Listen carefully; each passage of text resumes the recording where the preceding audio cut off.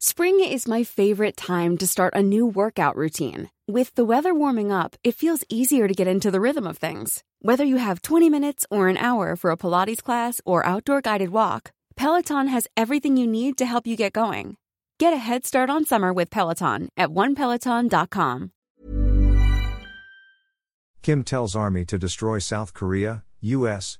Update, Seoul. North Korean leader Kim Jong-un told his top military officers to use maximum force against South Korea and the United States if they initiate a military confrontation, state media reported Monday.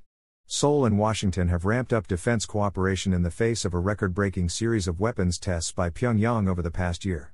At a meeting with North Korea's major commanding officers in Pyongyang on New Year's Eve, Kim said his military should annihilate the enemy if provoked, the official Korean Central News Agency, KCNA, reported. If the enemy opts for military confrontation and provocation against the DPRK, our army should deal a deadly blow to thoroughly annihilate them by mobilizing all the toughest means and potentialities without moment's hesitation, Kim said. Kim's comments echo his threats made during year-end party meetings of a nuclear attack on Seoul and orders for a military arsenal buildup to prepare for a war that he said could break out any time on the peninsula. During the meetings to set the policy agenda for 2024, the North Korean leader accused the United States of posing various forms of military threat.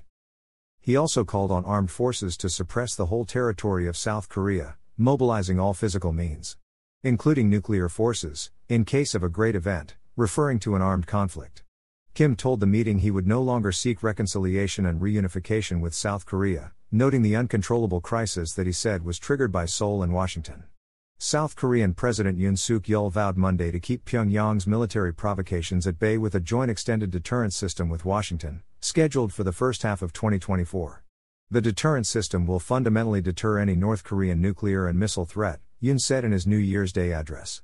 In 2023, Pyongyang successfully launched a reconnaissance satellite, enshrined its status as a nuclear power in its constitution, and test-fired the most advanced intercontinental ballistic missile in its arsenal. Pyongyang declared itself an irreversible nuclear power in 2022 and has repeatedly said it will never give up its nuclear weapons program, which the regime views as essential for its survival. The United Nations Security Council has adopted many resolutions calling on North Korea to halt its nuclear and ballistic missile programs since Pyongyang first conducted a nuclear test in 2006. Planning for your next trip? Elevate your travel style with Quince. Quince has all the jet-setting essentials you'll want for your next getaway, like European linen, premium luggage options, buttery soft Italian leather bags, and so much more. And it's all priced at 50 to 80% less than similar brands. Plus, Quince only works with factories that use safe and ethical manufacturing practices. Pack your bags with high-quality essentials you'll be wearing for vacations to come with Quince. Go to quince.com/trip for free shipping and 365-day returns.